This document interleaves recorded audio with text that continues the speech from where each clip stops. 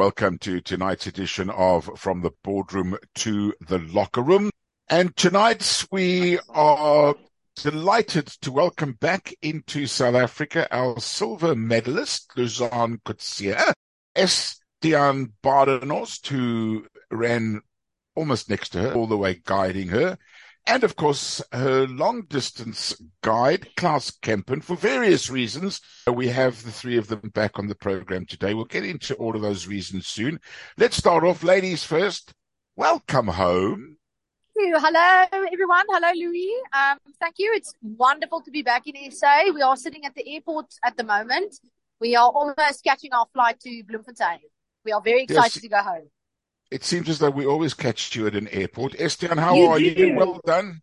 Thank you so much. I'm also doing well. Happy to be back in South Africa on home soil and can't wait for my flight back home to Bloem.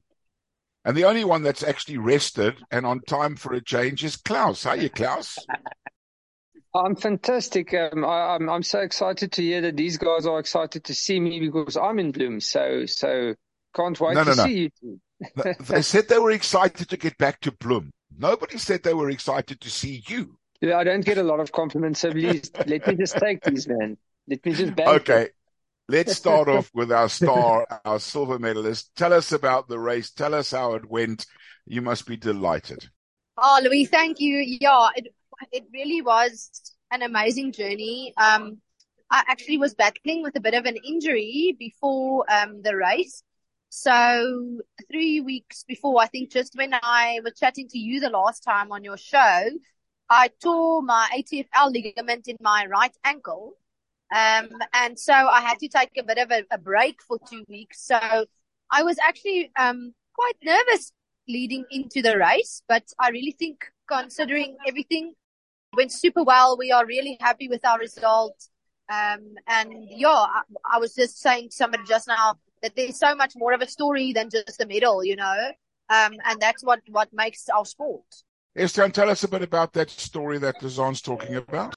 Yeah, so before Claus and Louzanne went to South Korea, she tore her ligament, as she said, in her ankle, which was obviously not planned. And that forced her to kind of rest for 2 to 3 weeks before the biggest competition of the year. So for the last 2 weeks prior to the event, she didn't train at all. I mean, she did a few training sessions in Korea on a bike just to keep the fitness level up. But 2 to 3 weeks before a race, that's when you need to get sharp. You need to do very fast training sessions on the track, and she could not do that. And so when we landed in Paris, 5 days before the event, that's the first time she actually got on the track. And then, you know, from there we started to kind of get used to the track again, if I can say so. And the times were there, and we built a lot of confidence in that 4 to 5 days. So we were very fortunate and very happy to be at the start line and to compete at that level once again. And it just shows the resilience of Louzanne. So I'm really happy to be part of the story, and that we could come home with the silver medal. Louzanne, I need to ask you something. And I watched the race and I saw some of the pictures and whatever. Is that a smile or a grimace on your face? Which race, the final or the heat? No. What was the difference? Why was the one a smile and the one a grimace? Look, the final, I really went out hard. I always smile when I run, Louis, because I love running. So it's always a smile from my side. But I went out very hard in the final because I knew that everybody else was also well trained and sharp. So the final did hurt from 900 meters upwards. I won't lie.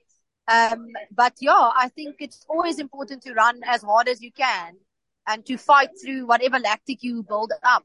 So yeah, I think it was a smile. And also it was the first medal that the team won. Yeah, that was pretty special for me. I'm sure it was. Yes, you can chirp in there if you like.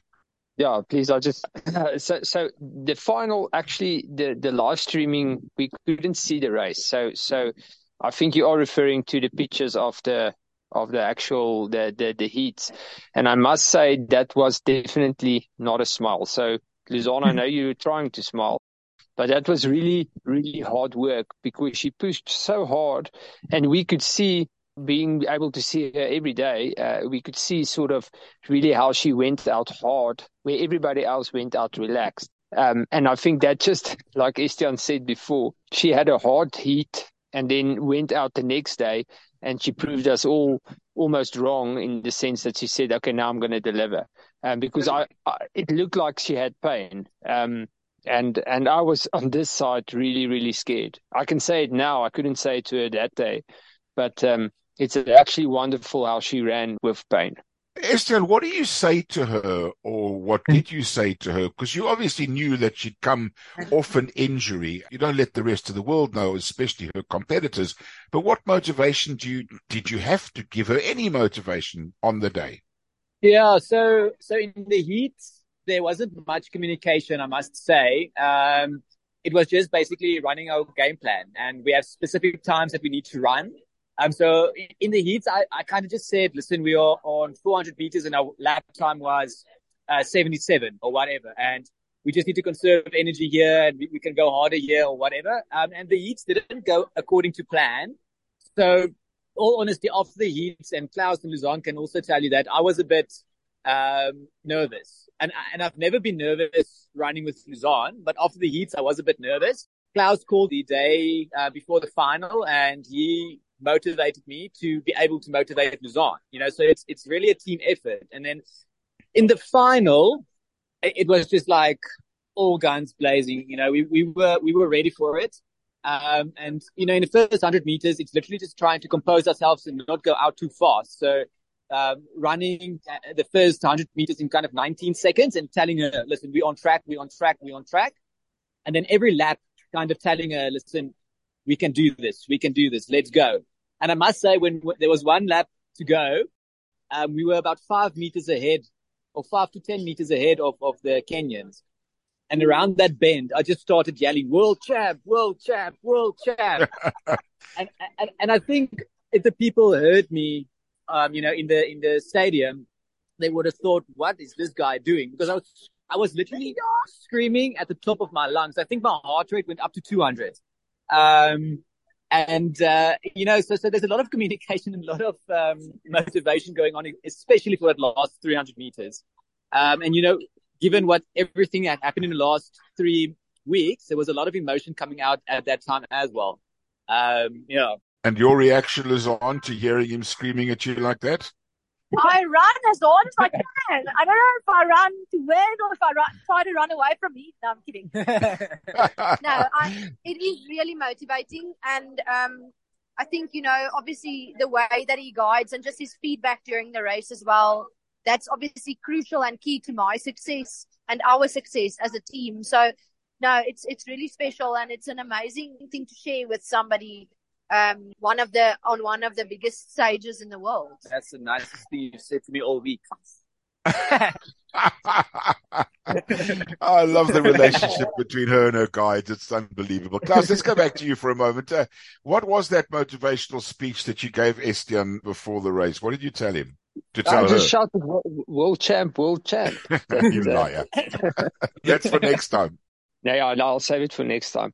To be honest, it wasn't really a call to motivate. It was just a call to check in and say, listen, here we are. I was quite surprised afterwards when he said that he wasn't exactly in a great space. And like Louzanne always says, that running for us is a team sport. And sometimes when somebody's down, and if you don't know it, or whether you know it or not, we are able to pick each other up.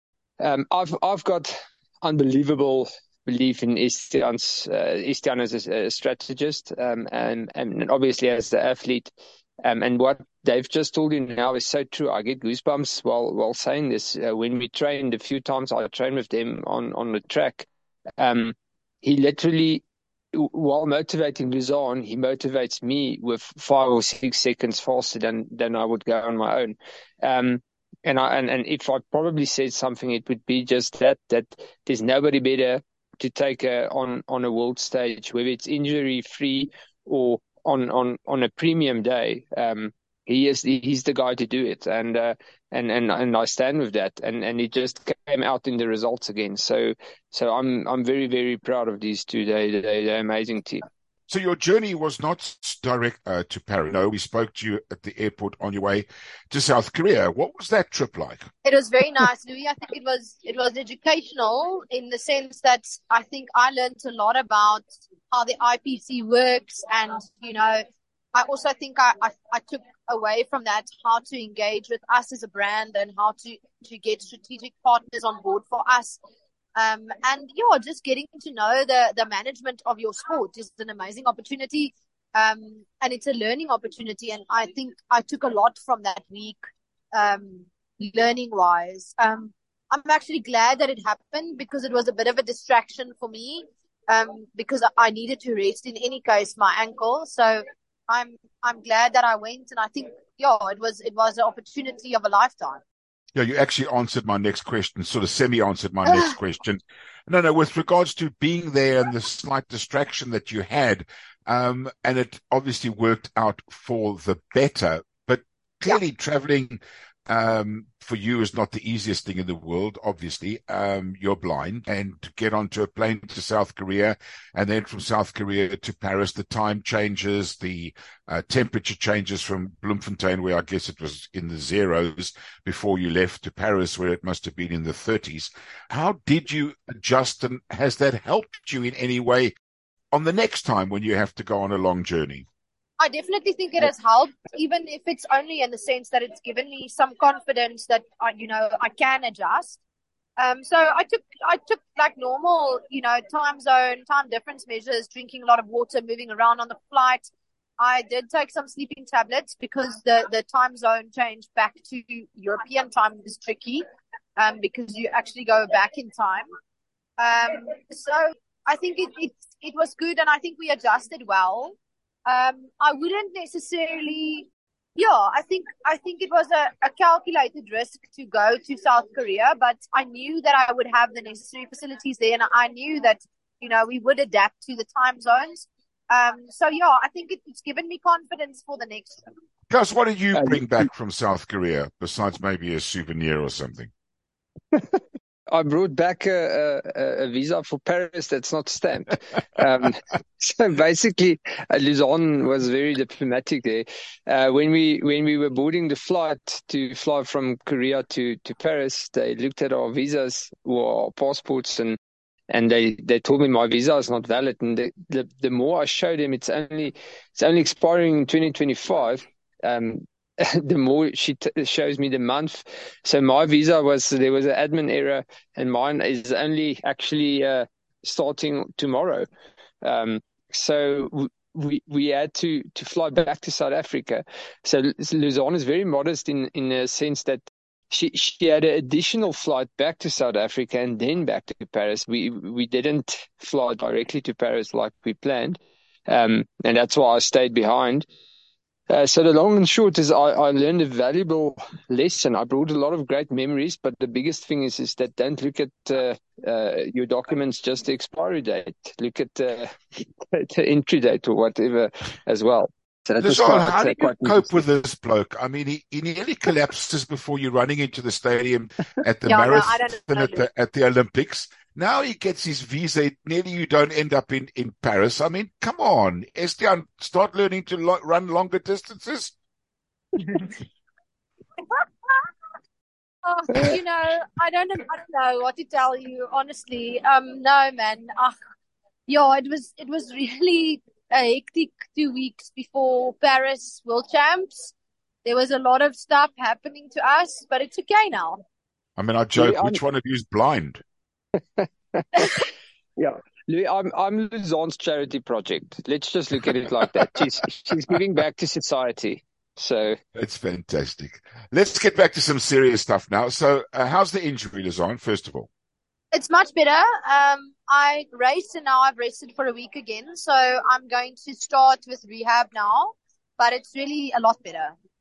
And what's next on the cards? I don't think I'm going to need to take off running. So I have a few races planned for the rest of the year, stuff that I would like to do. One of them is the Spa Ladies Josie Challenge. And then I would look into running the half marathon at Soweto. And I would also want to maybe do the tough one at the end of November here in Joburg. just because we are going back into base training phase now before obviously we peak for Paris next year. So that's my short-term goals, and then obviously long-term is Paris 2024 with these guys. So, Claus, it's time for you to get back on the road with her longer distances now, I guess, and some serious training for longer distance races. Yeah, that's the wonderful thing. I think normally people after event they're like, oh, can I just take off? And the first thing when I spoke to Louzanne after the race, well, actually 2 days after they medaled, she called me and said, okay, this is our plan. We're gonna do Spa, and we're gonna do 21 Soweto, and then we're gonna do the 32 tough one. So I just love the energy that they're bringing back home. And yeah, I'm gonna get my suit and tie ready and go and get him at the airport, and maybe we can even go for a run tonight, depending on what their loved one says. Yeah. Did you hear about the suit and tie? I mean, is that possible? What does he look like in a suit and tie? I will take a picture for you. I will. Yeah. And Estean, for you, and obviously a good night's rest, obviously after the long journey back from Paris to Bloem. What's your plans going forward? Yeah, so I'm looking forward to tonight, sleeping in my own bed. And then after that, I'll just also go into kind of a base phase training with the team, and kind of get myself sharp for the end of the year. I want to run a race or two. And then next year, focus all the way on Paris 2024. So my program is basically the same as Louzanne. I just don't run as far as she does, or Claus. But I do enjoy running the longer runs with them. So it's the program overlaps, but I do intend on running a race end of the year for myself. I just don't know which one yet. Just to see if I am also as fit as I want to be. And Louzanne, I've left this for last because, you're about to become a movie star. I wouldn't say a documentary. Yeah, Shame, are you referring to the documentary? I am indeed, yes. Well, let's just not mess up a good story with the facts. You're becoming a movie star. Tell us about the movie you're in. So there's a wonderful lady and a gentleman in Bloemfontein. They're called Charlene and Eddie Stanley. And they've entered for the Kitenet Silver Scarab Feast, which is in August. And last year, December, they shot a documentary of us. They've been selected to show the documentary in Cape Town in August. And I'm really excited because I'm going. And tell us, I mean, without giving anything away, obviously, I mean, what is the focus of the documentary besides being on you as a runner? I figure the rest of the documentary is about me, so it's quite good. As always, interrupting. What can I say? We'll cut him out. Don't worry. So the focus of the documentary is actually on the guide runners and the role that they play in enabling me to do sport. So that's pretty awesome. And obviously, you're not the only pretty decent athlete to come out of Bloemfontein. There have been a few others, haven't there? Of course. And are any of them featured in a movie? No? No, I guess not. So then you are a movie star. That's what I'm trying to get at. Thank you, Louis. I will take that. She's just being humble. No, but she's always very humble. And I think as we end this evening's program, I think all of us need to bow our heads to her for the incredible work that she does. And to both of you as well, I think in hindsight, I mean, you're a team, as you mentioned it before, and one that sounds so well oiled and that is so together. And the next year or so, obviously you guys must be extremely excited as to what the next 12 months holds. No, I'm very. I hope they are too. The dream team is definitely ready and fit for the next year and a half. And then hopefully in 2024, we get to that top step. Definitely. Yeah, Klaus, you can have the last word. Yeah, thank you very much. We are ready. And then, also congratulations to you guys for your 1 year celebration and all the good work and all the support that you've given us. We really appreciate it. You're part of this team. Yeah, Thank you. Thank you very much. I do 200 shows, not 200 meters, unlike you guys that do far more distances than that. Thank you to all of you. I wouldn't be able to do 200. You can do anything. I know you can. I know you can. Guys, thank you so much. Fly well. Get back to Bloem safely. It's going to be like a cold, I can tell you right now, when you get home. And congratulations again. I'd like to say the Three Stooges on tonight's show, but that would be taking it away from the real comedians. What a pleasure it is, as always, to chat to the running team, our dream team, on From the Boardroom to the Locker Room. Estean Brandhorst, Claus Kempen, and the absolute star of the show, our gold and silver medalist, Louzanne Coetzee, a world record holder as well. Thank you so much for joining us. We'll be back again for another edition of From the Boardroom to the Locker Room. And as always, until next time, be nice to each other. Bye-bye.